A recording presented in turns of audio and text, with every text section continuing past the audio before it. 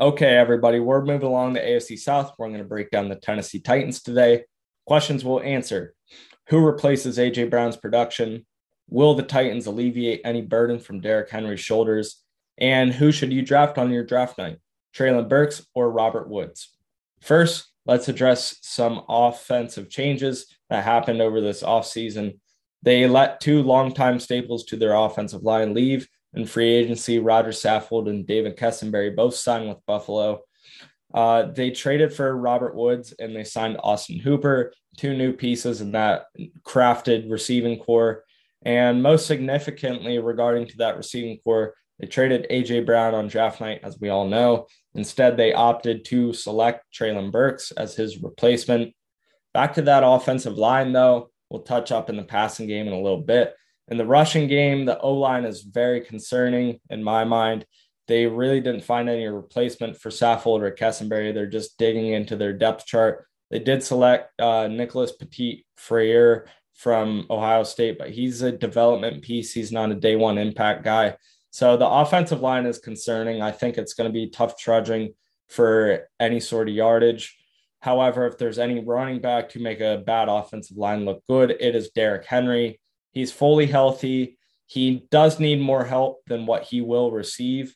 I'm not expecting them to. They did draft Hassan Haskins in the fourth round, but I'm not expecting them to have a complementary back. It's Derrick Henry's backfield. With that being said, if you draft Derrick Henry, you absolutely need to get Hassan Haskins because with that high volume that he's due to see, Derrick Henry's one of the biggest risks to draft this year, especially coming off of an injury last year, although he made a full recovery just in time for the playoffs. That wear and tear still matters. And last year, you saw he carried the ball over 27 carries per game. And that's too much volume for a guy. It showed. It led to his injury and his demise for last season. In 2020, he had 378 carries on the year. So he's definitely seen the large workload all of his most recent career. I have him projected to have 349 attempts on the year, which would be 30 less than that 2020 season and like 80 less than what he was on track for last season. I think yards are going to be hard to come by. I don't see him averaging much more than 4 yards per carry. I think the more you feed him, the less efficient he's going to be, especially with this weak offensive line. Nonetheless, I have him for over 1,400 yards and 12 touchdowns on the ground.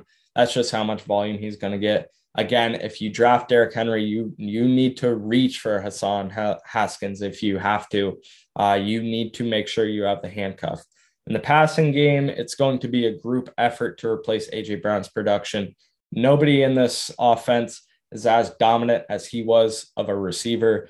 They have Robert Woods and Traylon Burks to pair as a really nice 1-2 punch. I can only expect good things from them. Robert Woods is on track. He tore his ACL in week 10 last year. He's on track to make a week 1 recovery. There's videos of him participating in OTAs. He looks good as if he never got injured last year.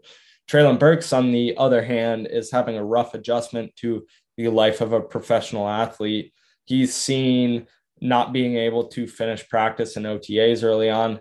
However, I think that's just a rough adjustment simply. He's got 5 months until the season, well, more like 3 to 4, but I'm not worried at all. He's still an elite athlete as a professional athlete. He's going to be fine by week 1. I wouldn't weigh too much into his struggles.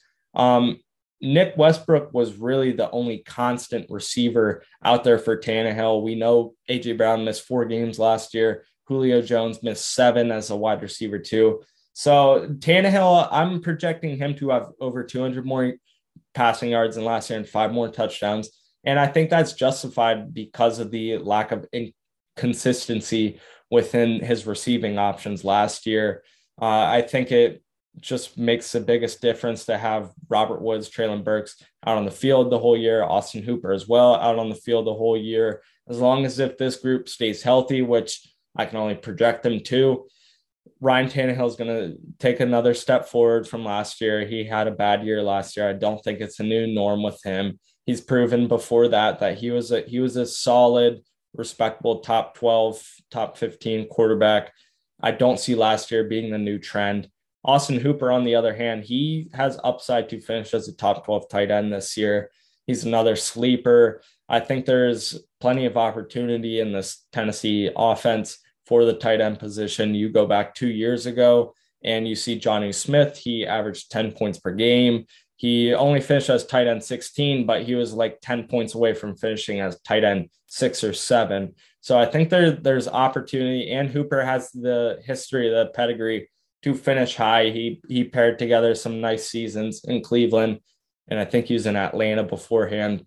So yeah, he's got that history. I think he's a guy that if you draft him as your backup tight end, he could blossom into something more than that.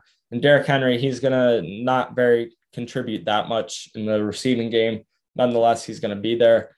Final fantasy projections, I have Tannehill finishing with 4 less points than last year, right around that QB 12 mark once again.